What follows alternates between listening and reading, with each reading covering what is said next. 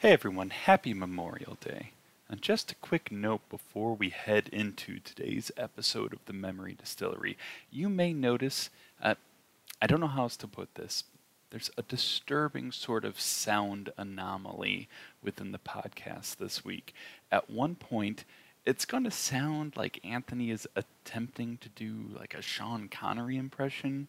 Now, we address what went wrong within the episode, but the more I thought about it, I really thought you all needed some sort of advance notice, because frankly, it's a little disturbing.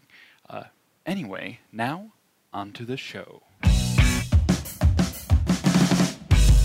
You're storing memories to lose them again. You'll forget everything when this whole thing ends. You can't even predict what tomorrow brings, but don't lose track of living in the present. Hey everybody, welcome to the Memory Distillery. I'm Anthony Verneri.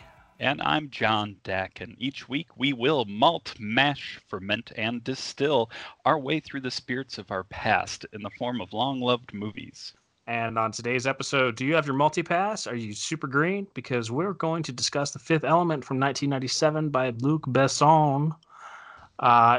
John, I've been looking forward to doing this since we started talking about doing this show. This is like one of the more loved movies that we sort of added to our list early on. I've never heard of it. Is it good? It's so good. It's a little surprising that you haven't heard of it, considering that it's the movie that it is. Oh, yeah, I blanked for a second. We're talking about The Fifth Element, right? Right. No, not the Sixth Element. The Sixth Element was horrible. Right. No, we're talking about The Fifth Element, the really good movie. Yeah, not the documentary about ocean plants. Right. Okay. Yeah, Fifth Element. Like, I agree. I feel like up to this point, some of the movies we were picking were purposefully ones that were a little vague to us, a little at the edges of our memory. Just, trying to remember, did we like this? What was it about this? I just have a good feeling, but I can't remember it. Whereas I think you and I both probably have a pretty strong sense of The Fifth Element, and it has been a while since I've watched it. It feels inexcusable because it's the kind of movie I would just periodically throw on every once in a while. So it really has been quite a while, but I feel like I have a pretty solid grasp on what we're getting ourselves into. Yeah, I mean it's probably been even like 8 or 9 years for me since I've watched it. Not because I haven't wanted to watch it. It's just I haven't maybe had opportunity or what have you. But I mean, I remember this being a great Bruce Willis flick. Probably one of my favorite Bruce Willis movies. It kind of, from what I remember of it, and I remember a lot, it's very much sort of Die Hard in space in terms of like the action and all that. Also, my first introduction to Mia Jovovich. It's probably been 20 years. I still don't even know if I'm saying that name right. I'm definitely going to let you be the one who's in charge of pronouncing her name. I'm going to go with one of the really difficult names like Gary Oldman. Sure. Who, again, I mean, as far as fantastic actors go, he's at that top, and this is yet another version of himself that you never see anywhere else. And I mean, I think this, with The Fifth Element, I didn't know it when it first came out, but over time, realizing it as a part of Luc Besson's oeuvre. Yeah, that's a word, right? It is now. I think it's a word that you said. Yeah, I think it's French for egg, and in France, they like movies are considered eggs. Oh, but today I learned. But Luc, even from like Leon the Professional, like just his storytelling and the ability to combine action with intriguing characters, and I know there was that movie fairly recently, the Valerian and the City of a Thousand Planets, that I don't think critically it did that well, but yet again, it just demonstrated his storytelling and ability to take big ideas and big images and big fun, in that sci-fi way that reminded me just a tiny bit of the spirit of The Fifth Element. But yeah, as far as the movie itself goes, though, I really, a lot of it was a revelation at the time. It felt very like, are they trying to imitate something like Star Wars? Like, what is the deal here? And of course, I remember the reviewers at the time. That's like all they could compare it to because they weren't like sci-fi fans, or they didn't have much to go off of. Right, right, And so it's like, well, no, it's not a good Star Wars. It's a good The Fifth Element. It's right. it's its own thing. And yeah, I remember just I love it, the practical effects and creatures, the just the whole settings and the characters, the whole fun experience of going through it all.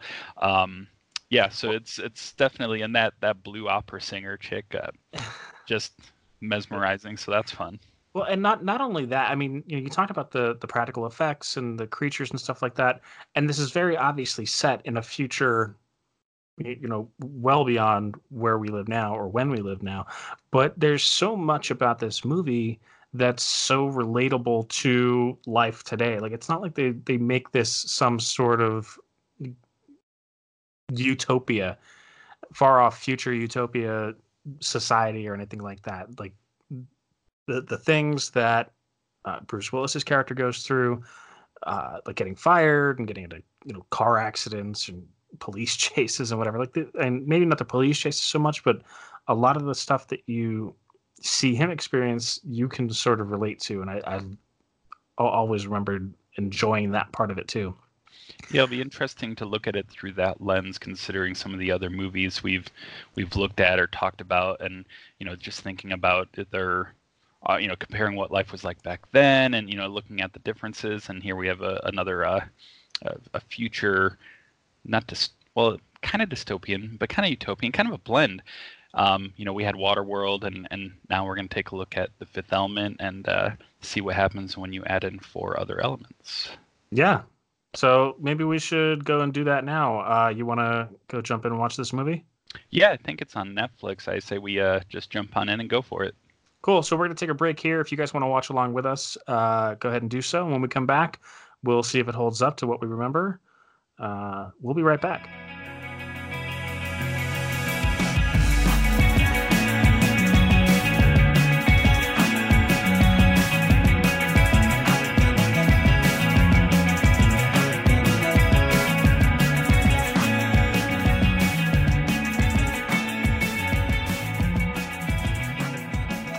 Hey, welcome back, everybody. We just got done watching.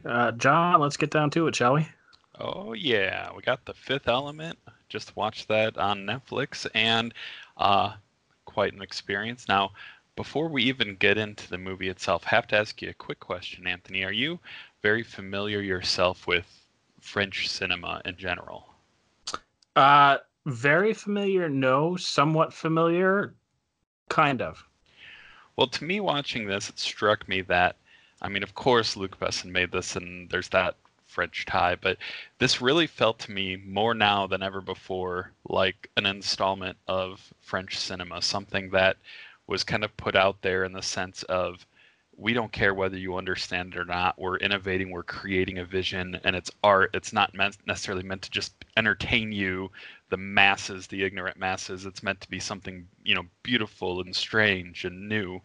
And so I say, instead of treating this just like a movie where we go through and talk about what happened, the plot and stuff, I say we keep it a little more freeform in the spirit that perhaps Luc Besson meant, and that it's more experimental and open with what we, how we interpret it and what we get from it. How does that sound? Even before you jump in from there, I did want to talk about the title sequence. Oh, okay. And the title card, because we've this is only the 7th movie that we've officially done, and we keep talking about how poorly done these title cards are, like Silence of the Lambs and Jumanji. This, even for all of its animation, was way better than most of the films that we've watched. That's all I wanted to say on the title card. You may continue. Yeah, I don't disagree with that. In fact, I think maybe we should make this entire podcast about discussing the title card.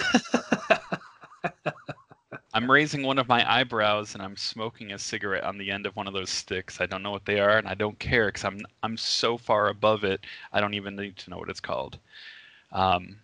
So The Fifth Element. We have a movie to contemplate, but to really understand what this movie is, I think we should talk for a minute about what is the fifth element? What is it? What is, like, literally, like, what is the fifth element? So the fifth element, at least in the context of this film, and we all know the four basic elements of kind of life in the universe. You have the water, fire, earth, Vegetables, and meat, air. sugar, Yep. and The grease. food pyramid, which is where we started out in this movie. That's where this all comes from. Oh, I got it backwards. No, you're right. It's the fire, earth, air, and yeah, that's that. Right.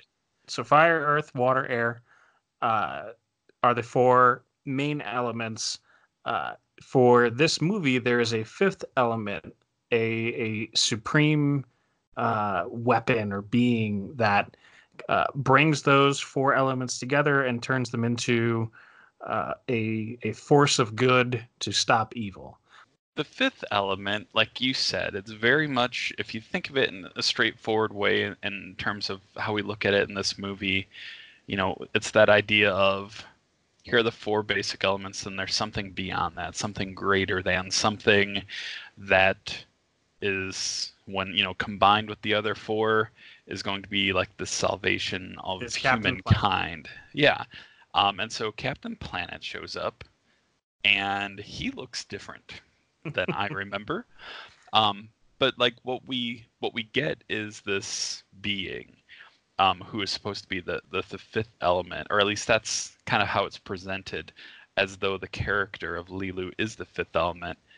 But to go beyond that, I feel like within the movie it's defined that the fifth element is not her. Like, not just that she exists and she is the fifth element, because something is required to trigger the existence of the fifth element. So it's not just simply her being alive.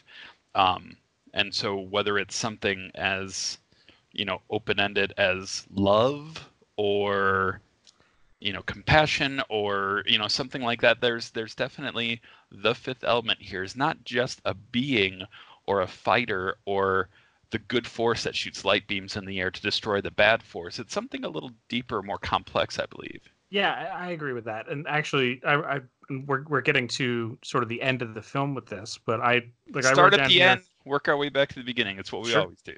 I'm down with that. Uh, I wrote down here, love was the real magic all along, because like the thing didn't happen until Corbin said, "I love you." Yeah. Corbin Dallas had to tell Lilu that he loved her before she would shoot a huge beam of light out of her mouth and destroy the darkness. Which is your typical romantic comedy trope, with the big beam of light out of the mouth. And so, If I had $1 for every time I saw it. speaking of dollars, I think, and this all ties together, believe it or not, that the fifth element, as described in this movie, is, whether it's conscious or not, it's definitely some sort of a call to the aether, or ether. I'm not sure exactly how to pronounce that. What it really comes down to is, at least like in sort of the D&D sense of the word, I mean, you're talking about there's different planes of existence, and one of them happens to be the ethereal plane, which is the ether. And so that force, that ether that you're talking about is the best way to describe it would be a supernatural force, not of this world. And that is what's inside of Lilu. Throughout the entire movie, it's completely undefined. So it's not as though your answer to, what is this thing that Lilu did is any better or worse than any other answer. So with that, I want to kind of use that as a framework to keep in mind as we discuss the movie, at least for those who are listening to contemplate as well. And we can kind of go back and forth on it. But I'm basically supposing that this is not about humanity, and this is not about love necessarily. This is about abstract concepts that are bigger than all of us, and that there's some mysterious, like the equivalent of dark matter or dark energy, something that is kind of assumed to be true and really vital and important, but kind of a noble at the same time, and that there's something being represented within the being, within the concept of who Lilu is, that is supposed to be completely unknowable and mysterious, and it just so happens to be funneled through this mechanism of human love. That's interesting. I hadn't thought about it that deeply, but that's actually a great lens to view this through, I think. There's so many times that I think our human brains that we don't do things because we don't think we can. And it's like once we've expanded the ideas of what we think is possible and we try them, then, once it's held out there and we see a shiny image of it, we go, oh, maybe we could actually try that for real. Yeah, I mean the life imitating art aspect of it is definitely like that's why we at least I think in large part why we have things like cell phones and personal computers and Peanuts. 3D printing. Well, peanuts, sure, why not? I don't think that may necessarily be true, but we'll go with it. um, a certain philosophical aspect to that, like as a species, can we advance without art and without the sort of inspiration that comes from fantasy and make believe and fiction and storytelling? Yeah, I mean, I think every time an art program is cut from school, there's someone out there crying because they understand that this is not just about doing something that's pretty or having a happy feeling inside of you, that there's a fundamental part of who we are as human beings. And I mean, whether you're someone who thinks that there's some sort of spiritual being who created us and we emulate that by creating in return, or if it's just the nature of what we've developed and grown as we've evolved and taken hold of what we're capable of, no matter where you think it's coming from, the fact that creativity and artistic endeavors, things like that, are woven into the very construct of who we are as far back as we're able to go from, verbal storytelling to where it's been written or painted or scratched, or it's always been a priority. And so just having a movie that, at somewhere in the core of it, it's asking these questions, and it's just done in such a crazy, amazing backdrop of just stupidness, but like in a joyful, wonderful sci-fi way that, it's almost like the plot, in quotation marks, totally incidental. The bad guys and good guys, totally incidental. The world governments, worthless. The everything going on is just like a watercolor painting of sci-fi extrapolation of science versus art and all these things, and it's like I never really thought of it. I just thought of it before as kind of, oh, this is kind of a funny sci-fi movie, and now I can't help but kind of be sucked into just having a certain amount of awe and enjoying this on a level that makes me think, was I high when I was watching this? Because I don't think I was, but it certainly seems that way right now. Going back to Lilu for a second, so when we first meet her, she's done being rebuilt and all that. Like she has that moment where she's sort of bugging out and not really. She's super disoriented, not sure what to do, and she just dives through the wall. Which I was like, holy shit! Even this, and I've probably watched this movie 20 times. Even seeing it again, I was like, yeah, that's great. And that same doctor, he's just like, she's perfect. But her whole escape scene was really cool, and then like the crash landing into Corbin's taxi and that whole car chase scene, I felt like that entire sequence set the tone for the entire rest of the film from a sort of a plot and a pacing standpoint. Yeah, and to merge the over idealized artistic aspect of everything that, I started rambling about in the beginning with the actual plot and context of the movie itself, I think that in and of itself again is a great example of what's happening in this movie. It's like chaos.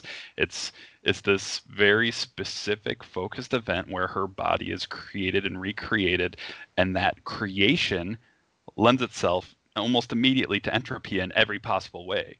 And so that excitement, that level of, what's happening, you see like Corbin Dallas, he's like, I don't know if you'd say I mean, he's obviously more or less the protagonist here, but it's not like we're seeing through his eyes like you normally do a protagonist. But at the same time, he is just witness and wrapped up in this movement of chaos, and it just literally drops in his lap, as he says, later. And that his entire experience here is starts off in this miserable place where so much of his life has just left him like this empty shell of nothingness, and the insertion of art and chaos and life and vibrancy just turns everything on its head and takes it in a new direction that gives it more meaning. Yeah, and I think that especially that emptiness part, um, they they do a good job, I think, of sort of playing to his kind of past military experience, because you find a lot of guys who they leave the military and they end up in kind of dead end jobs, and they end up divorced, and you know whatever, and just life for a lot of vets is not great.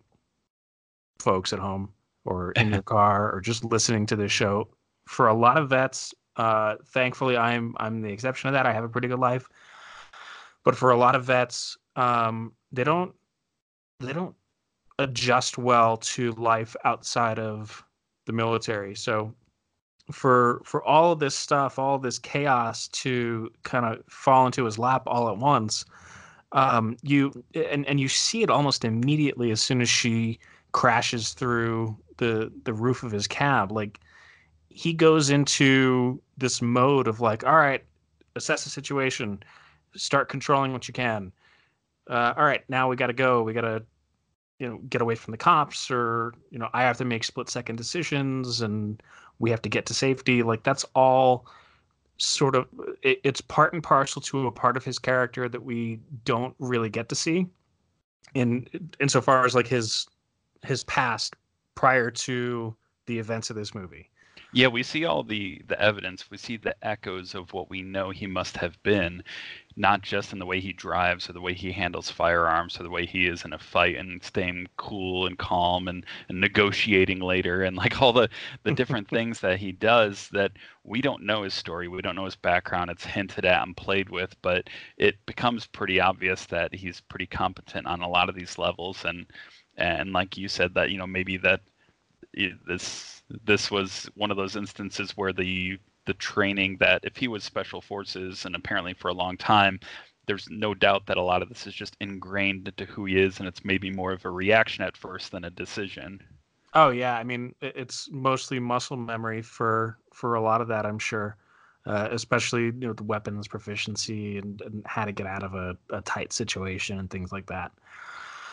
So then I think we transition then when things calm down, they escape the cops, and he, gets the Cornelius or whatever the was he a monk or yeah, priest? the priest, Priest, Father Vito Cornelius, played by Ian Holm. Filthy hobbit. Yeah, but I think that transition of when, she's pretty much done and they're safe in quotation marks, and he takes her there and it's just like, okay, time to drop her off. Like that's when it kind of shifts to being more in his control and less just a reaction. And so his decision, not that all the other things that go on aren't fueled by his experiences and, his everything he's taken away from his past, but I think he finally has a moment and he is, completely taken with this girl, and, that makes that transition to, okay, I'm basically going to do whatever it takes to make sure she's taken care of, even though she was the one who's supposed to be, taking care of him, kind of that cyclical thing. Yeah, and you get that kind of sort of role reversal dichotomy kind of thing. Sort of a few times throughout this movie, like they sort of trade back and forth as to who's protecting who, or who's kind of covering who, and what have you. It's I like that it's that mixture, that they're not just turning things on its head and saying, okay, now the woman character is going to be strong and it's going to save the guy, but it's more of a, we're both kind of have our strengths, we both have our abilities, and we're both going to have times when we're weak and we need help and we have to be taken care of. Like, I think it's kind of cool to like not worry about who it is or where it's coming from, but that, to extrapolate again to a larger scale of things, that we, can all look out for each other and protect each other. It doesn't have to be one type of person helping another type of person. It's just, if you embrace that fifth elementness of yourself, then you're able to kind of bring everything together and protect the entire world from evil. So what you're saying is that we're all the fifth element, in a In a sense. way, we're Um, all the fifth element. Now, going sort of back to where Corbin is bringing Lilu to the priest's apartment. Um, I forget exactly what Bruce Willis says in this moment, but he's something along the lines of like talking this gibberish, and I don't know the edition of the movie that you watched. In the edition that I watched, there's a very brief moment where Sean Connery did a voiceover. Oh, really? Because I didn't hear it. Oh yeah, yeah. Corbin says, oh yeah, she started talking all this gibberish, and the voiceover is over um, the priest, and he says, "It's not gibberish; it's the divine language." Yeah, I didn't hear that at all because to me it sounded like Ian Holm. But what's weird is now that you bring it up, I do remember later when they're getting ready to travel to Floston Paradise or whatever the place was, that they were getting these little pieces of paper with their pictures on it. And out of nowhere, like my audio got all weird because it sounded like Sean Connery was saying multi-pass. And I was like, why does Lelu sound like Sean Connery? But so you're saying maybe it was some kind of a dialogue option in the drop down or something, and it just clicked on for mine and Will. That's so weird. It could have been. It could have been like English parentheses Connery. But the one that you didn't actually sound like Sean Connery, whereas mine sounded a lot. I mean, a lot like Sean Connery. I think Mine could have been a poor imposter. Yeah, obviously. I think yours was more like some random guy they got to do an impression of Sean Connery. Like Sean O'Connery. Yeah, bootleg Netflix. Gosh, Sure. it's just overwhelming how that. Unbelievable. Yeah, I mean, I'm glad we got that straightened out though. That the actual Sean Connery was the one that said multi-pass. Because, I mean, even now, just hearing it, it almost sounds like he's in the room with me. It's kind of hard to argue, I would say. You know who Sean Connery didn't do a voiceover for? Jean-Baptiste. Everyone else. Emmanuel Zorg. Zorg. If I've said it once, I've said it 1,000 times. I fucking love Gary Oldman. In pretty much every role he's ever been in. It's funny because I don't do a lot of research, again, surprise, for the movies here, but there are some times when I know bits of trivia, and I do know in general Gary Oldman tends to hate almost every movie he's ever in. And like, not every movie, but he does, or whether it's his own performance or the movie itself, and I'm pretty sure I recall that he was fairly vocal about the fact that he did this movie as a favor to Luc Besson because he was in Leon the Professional, and that was kind of a favor in one direction, and then he came back and asked, hey, be in this movie for me, and he really didn't like the role, and he hated the design of the character and the affectations and the accent and all that stuff. And I just thought, well, that's a shame because I thought it was pretty fun. It was super fun. And Gary, if you're a fan of the show, I'm sorry that you hated this role so much, but I have to tell you, I took a lot of joy in watching you portray this character. And Gary, again, John here, Gary, as you're no doubt listening to this, I don't know if it'll be on Monday that you're listening to this or later in the week. It doesn't really matter. If you need someone to help coach you on the finer points of dialect training, impersonating celebrities, things like that, I'm just saying I've got your back. You can write to us at thememorydistillery@gmail.com, and I can help you out with a killer Sean Connery accent because you never once in this movie pulled that off. I'm sorry. Maybe the only flaw of your performance is you never sounded like him. But he did have a great haircut. Yeah, that haircut is something else.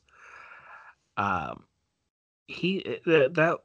role that he plays, he's diabolical, and he's fun loving.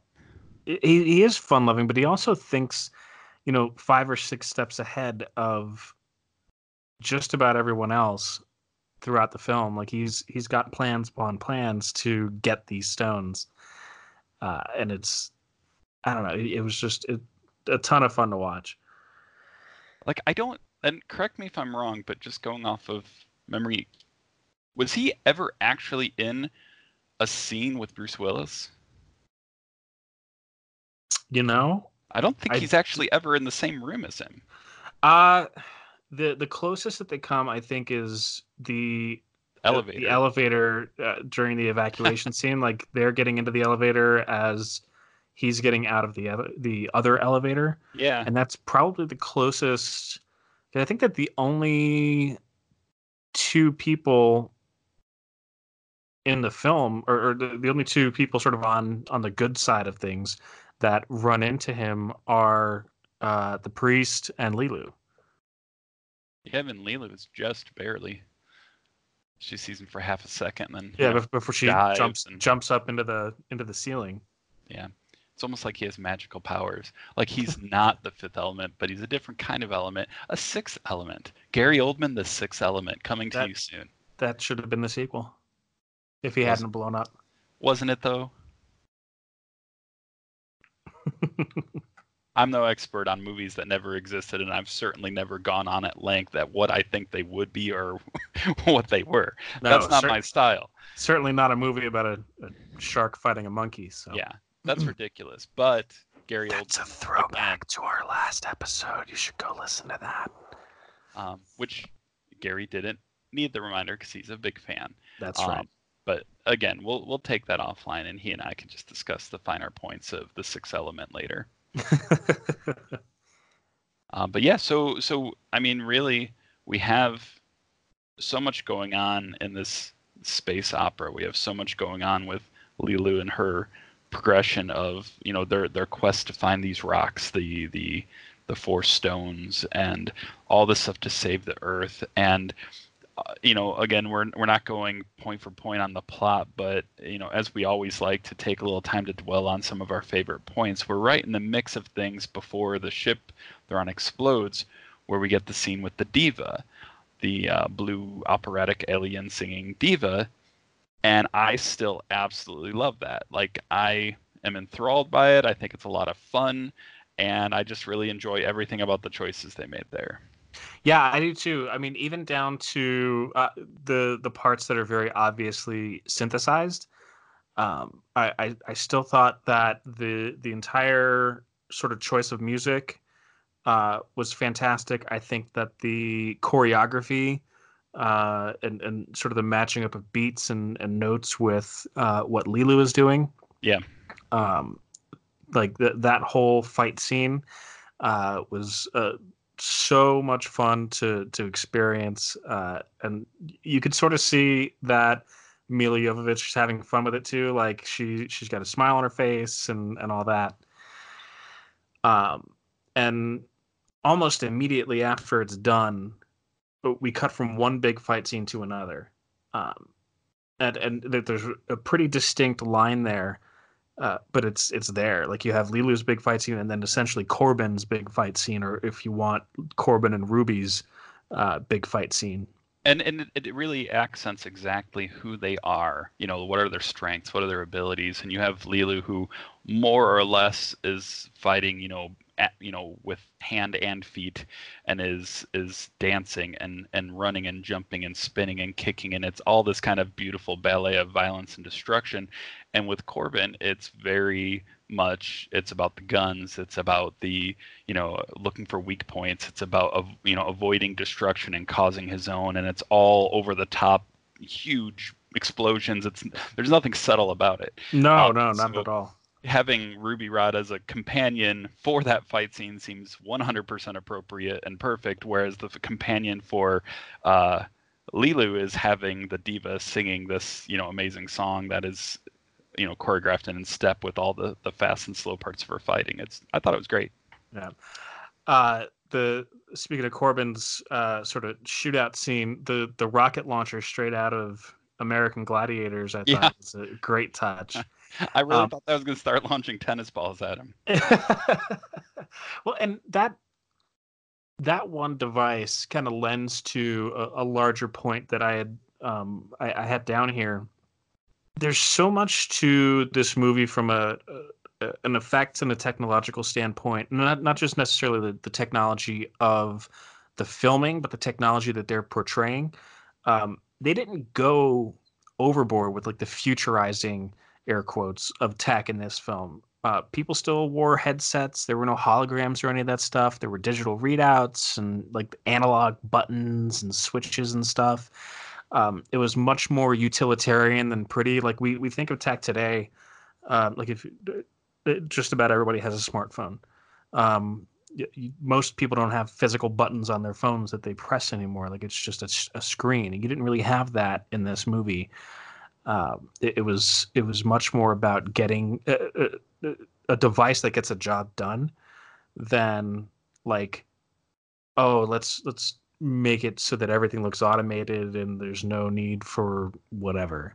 And they took such pride in it, which is kind of fun, and I think makes it, as opposed to other movies where it feels like sometimes, like in Jumanji, there'd be practical effects they almost like were embarrassed by, so they want to just get past it real quick and move on. Whereas here, they were very physical. Like you had the multi-pass card that they would, hold in their hand, and it would become part of, the plot. You have the little red button on that gun that is a part of, that drives the story. You have the detonator, the two different bombs, that are very different design, very, but they're very physical, tactile objects that are in that space, and that you're very aware of them and the contrast to what they are. So it's like, I think that a part of that is very intentional in terms of the overall design and aesthetic, and I think it really lends itself well to where you're not thinking about, oh, that wasn't practical, oh, that shouldn't have happened, because you just kind of embrace it for what it is and go with it, because they were building a fantasy and they took enough care to build in some details just for you. Yeah, but they did it well enough that it didn't feel like an afterthought. Yeah. Well, again, to compare, I know I like to compare movies of this era with effects, say, to Jurassic Park, one of the best movies ever made. And you've never brought up Jurassic Park on the show before, so haven't I? No, I guess one of us is a real fan. Not that I can remember, at least. Okay, well, I'm not gonna argue that point because it'd be super easy to listen to me talking about the last movie we did, where I've referenced it. And the effects of Jumanji versus Jurassic Park. But in this moment, I'll say that I do recall at this time, and I don't know if this was an interview or maybe way back I watched when it first came out on DVD, I watched the special features. I can't remember what, but I remember Luke talking about something to do with the effects and about how the effects teams and departments that were available to him, because of the delay between like what Americans had versus what he was working with, essentially the bottom line was he felt that it's not fair that he was right on that edge where things changed and became much easier in special effects. And so it just makes me think that a lot more of what went on here, probably there was a lot more effort and a lot more went into it than we even know to make it look good and to make it solid in these points, because he really made a point of saying, essentially this could have been even better and even more to it. And that's, again, when you get like Valerian and the Thousand Planets, like I think that's where he embraced the ability to create all of these different worlds, literally, with this effects, heaviness that looked beautiful. I'm not saying that the movie's on the same level by any means, but I think then he was limited, and yet there's still a tremendous amount of detail and fun that's put into it. Yeah, and I think that if he had come in later with this and he had that access that he sort of lamented about, part of me feels like you may not have gotten the same sort of love out of it that that you did, because like I felt like there was a lot of attention paid to the detail behind the effects and the visuals in this movie. So the creepiest visual in this movie, you may have your opinion. There's something that happens in this movie, and I do not know why, but I was just like, what is happening? It's the scene when our buddy the villain, who I'm white, not Cornelius. Zorg. Yeah, Zorg. Come on. When he gets the phone call from the darkness, and Yes. and he starts to tremble, and the blood starts coming. I'm assuming it's blood starts to come down his forehead, but it's like, where did that come from? So here's the thing. It's the second time that it happens in the movie. And the first time is right after we see that sort of planet that you have the three Earth military ships, Yeah. and the planet it sort of pops into existence. It happens to the one general, and then later it happens to Zorg. The thing is I don't think that it's blood, because like Uh-huh. almost right after, or even during that phone call, he like wipes his face, and it's brown. It's not Right. red. It's So it just enough to be like disturbing. it looks like chocolate sauce. And Like I it didn't looks know if like that was a they squeezed out like a bottle of Hershey's chocolate syrup onto his forehead and had it drip down. well, now I have all sorts of ideas for fan fiction I didn't have before. Um, but I think that that's really interesting given, the direction we're taking of being a little higher plane, talking about what things mean in this. Because, yeah, like I want to think it wasn't a mistake. It wasn't just some because there was no lacerations, there was no lasting damage. He didn't even look to be in pain afterwards at any level. So it's like, was that just the manifestation of this thing reaching across, dimensions to touch him with the presence that would make him just kind of go cold with terror? Like his some sort of ectoplasmic ether extraction, on the negative side of things that, just is there because of the presence is too much, something like that. Like I like that explanation a lot more than, it was just some kind of lazy blood effect. Yeah, I don't think it's a lazy blood effect. I think it's probably more in the vein of what you're suggesting. Well, Some sort of kudos. metaphysical thing. Huzzah to them, because that's much better. Yes. Um, we very briefly talked about Ruby Rod. This is probably like my second favorite Chris Tucker role after like Smokey. Yeah. Uh, he's just this larger than life caricature of what a radio personality would be in the future, and he's everything he does, everything that he says is just amazing throughout his entire contribution to the film. And I keep saying how I don't know anything, but apparently I know some things. You know who this role was offered to first, right? I do not. I bet you can guess. Who do you think this role would have been offered to? Of Oh all the boy. human beings in existence, did he remind you of anyone? I, I don't know, Richard Simmons? Yes, Richards. No, it was offered to Prince. Oh, yeah. Oh, see, and I made that connection. Like he had very Prince-like qualities, and especially in his sort of styling. But I never really like. I never saw him taking that role. Yeah, Uh, wow. but I Yeah. mean, I'm glad he didn't take it. yeah, I don't think like just from my experience through Purple Rain and New Girl and other acting bits that I've seen with Prince, I don't think that. I mean, he definitely would have made it his own in a different way. I'm sure it wouldn't have been as bombastic and over the top, and we would have missed out on Chris Tucker's role. Which, I mean, I never thought I'd say, yeah, I prefer Tucker over Prince, like in any conversation. But if I had to pick for Ruby Rod, like I really, love him, hate him, you're not going to be indifferent. You're going to have feelings and opinions about what he did, and I think just right out the bat, like he has full 100% confidence in the role that he's playing, and it's just there's no hesitancy, there's no cheesiness. It's just he is what he is. He's a force of nature, and that pays off later when his other reactions to all the violence and fighting and things. Like you instantly buy into his overtop personality. So when he has these other reactions later, and he has his followers who are all freaking out, over what's happened to him and all this happening, you're like, yeah, Ruby. yeah. This happened. This is real. These are characters that exist, and I buy it. You know what got on my nerves? What? Thank you for asking. Maybe the one thing that I think was absolutely throw out a bowl in the stupid, not stupid movie, but the stupid element that kept coming up again was his mom.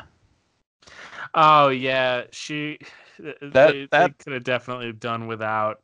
that stupid, overused, concerned Jewish sounding mother who, that whatever you want to call it, like the fact that we never even see her, the fact that she is just this stereotype and this overblown, everything about her is horrible and Oh negative, yeah, it's just and she's, acrimonious yeah, and it's like it was not funny to me. It wasn't funny for a second. no, not even I when she's berating Tiny Lister. Like, Yeah, and he holds the phone away like he's afraid of her, and it's just like, ew, what is this? It's like I hate all of this. Please don't have it be in this version that I'm watching, and yet that I didn't watch the non-mother version of the film. yeah, I didn't have the non-mother version I either. watched the limited Sean Connery voiceover version, and I I missed watched I out. watched the other limited Sean Connery, Yeah, uh, Sean O'Connery. the Sean O'Connery limited edition version of the Uh, Fifth Element. so let's go out on a question. I just have one. Ooh. Uh, what's your top three Bruce Willis movies? Why do you keep coming up with these lists? Why do we have to, in a world of French cinema where things are bigger than lists, why do you have to bring it back to just numerating upon things, making Do you want us? to do just one? No, I don't want to do it at all. No, let's see. So, top three Bruce Willis movies. Um, I think that you should go first because if I only say Die Hard, that's going to make it sound like I don't watch any or like any of his other movies. Uh, is Die Hard like the only other Bruce Willis movie that you know? Unfortunately, I know many Bruce Willis movies, and many of them were not wonderful. So right off the top of my head, I can think of The Sixth Sense. Just the first time I saw it, I think of at least 35 different Die Hard movies, of which two or so are pretty darn good. And I also, what else do I enjoy with Bruce Willis? What have I mean, Blind Date was kind of funny. Maybe if I watch now, I'd say it's the worst movie I've ever seen in my life. Mercury Rising, everyone loved. Oh wait, no one really did. No, I don't have I, IMDb pulled up in front of me, so I don't know. There's got to be something that I'm. you and I are probably the two people who've seen Mercury Rising. So, We did it. I'll go first, I You do guess, it. or I'll go halfway through yours, or whatever. Maybe So, you'll say some movie, and I could pretend I totally remember that movie, and that it wasn't just a so random thing. mine might not be that like a lot of you might not have seen some of these. So, um, The Last Boy Scout Okay. is a lot of fun to watch for me. Um, The Jackal, which is I'm hearing nothing from John, so he hasn't That seen too. it. No, I've seen it. Oh, you have? Okay. And I was then spacing out because I cheated and I pulled up the IMDb, and now all of a sudden I'm like, oh wow, actually, yeah, I like some of these. um, God, a third movie. I'm leaving out the Die Hard movies because the because I am. Okay, yeah. Last Man Standing, I think I'll say is my third. He wasn't even in that movie. What are you talking about? I thought you were talking about The Last Boy Scout. He was in both The Last Boy Scout and Last Man Standing. Yeah. All right. I was still stalling, so I'm gonna throw out Die Hard of any flavor just because I feel like that's cheating. Yes. I am going to say Unbreakable, because I really did enjoy that film, and he was just so mundane and subtle and great as a the superhero role, that the reluctant, like, I don't know what I am. I just, that was great. I loved it. Okay. I'm gonna say I'm throwing out The Sixth Sense because I already said it out loud, so I don't have to say it again. but I'm also going to say Bandits, which I loved. Have you seen Bandits? I have. Okay. And then I'm going to say, and this again because I love controversy, I believe is how it's pronounced. Hudson Hawk. I haven't seen Hudson Hawk. It's horrible, but I love it so much. This is another one of those ones that we might have to make an exception and do a show on Hudson Hawk and have it be the first time you've ever seen it and my time revisiting it because I haven't seen it forever. I mean, I'm sure you remember talking about it and how it was panned and everyone said it was the worst movie ever or things like that. I don't know if you recall that. I don't remember hearing good things about it, but I tend to have my own kind of opinion about movies that don't necessarily go in line with the Rotten Tomato scores or anything like that. So yeah, so I have no official list for Bruce Willis. I don't think he deserves a list in this episode because it doesn't fit my attitude of general openness and profundity. But yeah, those movies were all good, and I think we've got to do something with Hudson Hawk coming up because I really think you're going to find a perverse amount of pleasure in the movie of what it is. The more I think about it, the more I think you're going to love it, and I'm going to go back and watch it and probably hate it. Good thing is that we're early enough in the format of this show that we can kind of do whatever we want. Whatever we want. I'm down to watch it. You hear that, sponsors? We're not going to do what you want this week. We're going to change our mind. Yeah, we're going to do whatever we want. So take that, sponsor, insert sponsor here. Take that, aluminum foil maker, Reynolds wrap. All right. Well, that's our show, everyone. Please be sure to subscribe to us and leave a review on Apple Podcasts, Stitcher, Google Podcasts, wherever you get your podcasts. Doesn't matter. Just make sure you listen, subscribe, leave a review. It helps us out a ton. We're going to be releasing new episodes every Monday, so stay tuned each week as we distill another favorite from our past. And be sure to check out Reynolds Wrap Aluminum Foil when you really need to wrap up your leftovers and keep that flavor sealed in. Oh, we're not actually getting paid for that. Hey, you don't know how time works. We might in the future. But seriously, folks, the music from our podcast coming from the song Destroying the Evidence by Semaphore is just a taste of what they've done. Go out there, explore them, look them up, give them a little love, and see if you like more of their music. As always, please feel free to email us at thememorydistillery@gmail.com anytime you have questions, comments, notes, requests, things you'd like us to do in the future. We're pretty open to such things. Thanks again for listening today. I'm John Deck. And I'm Anthony Berneri, and this has been The Memory Distillery.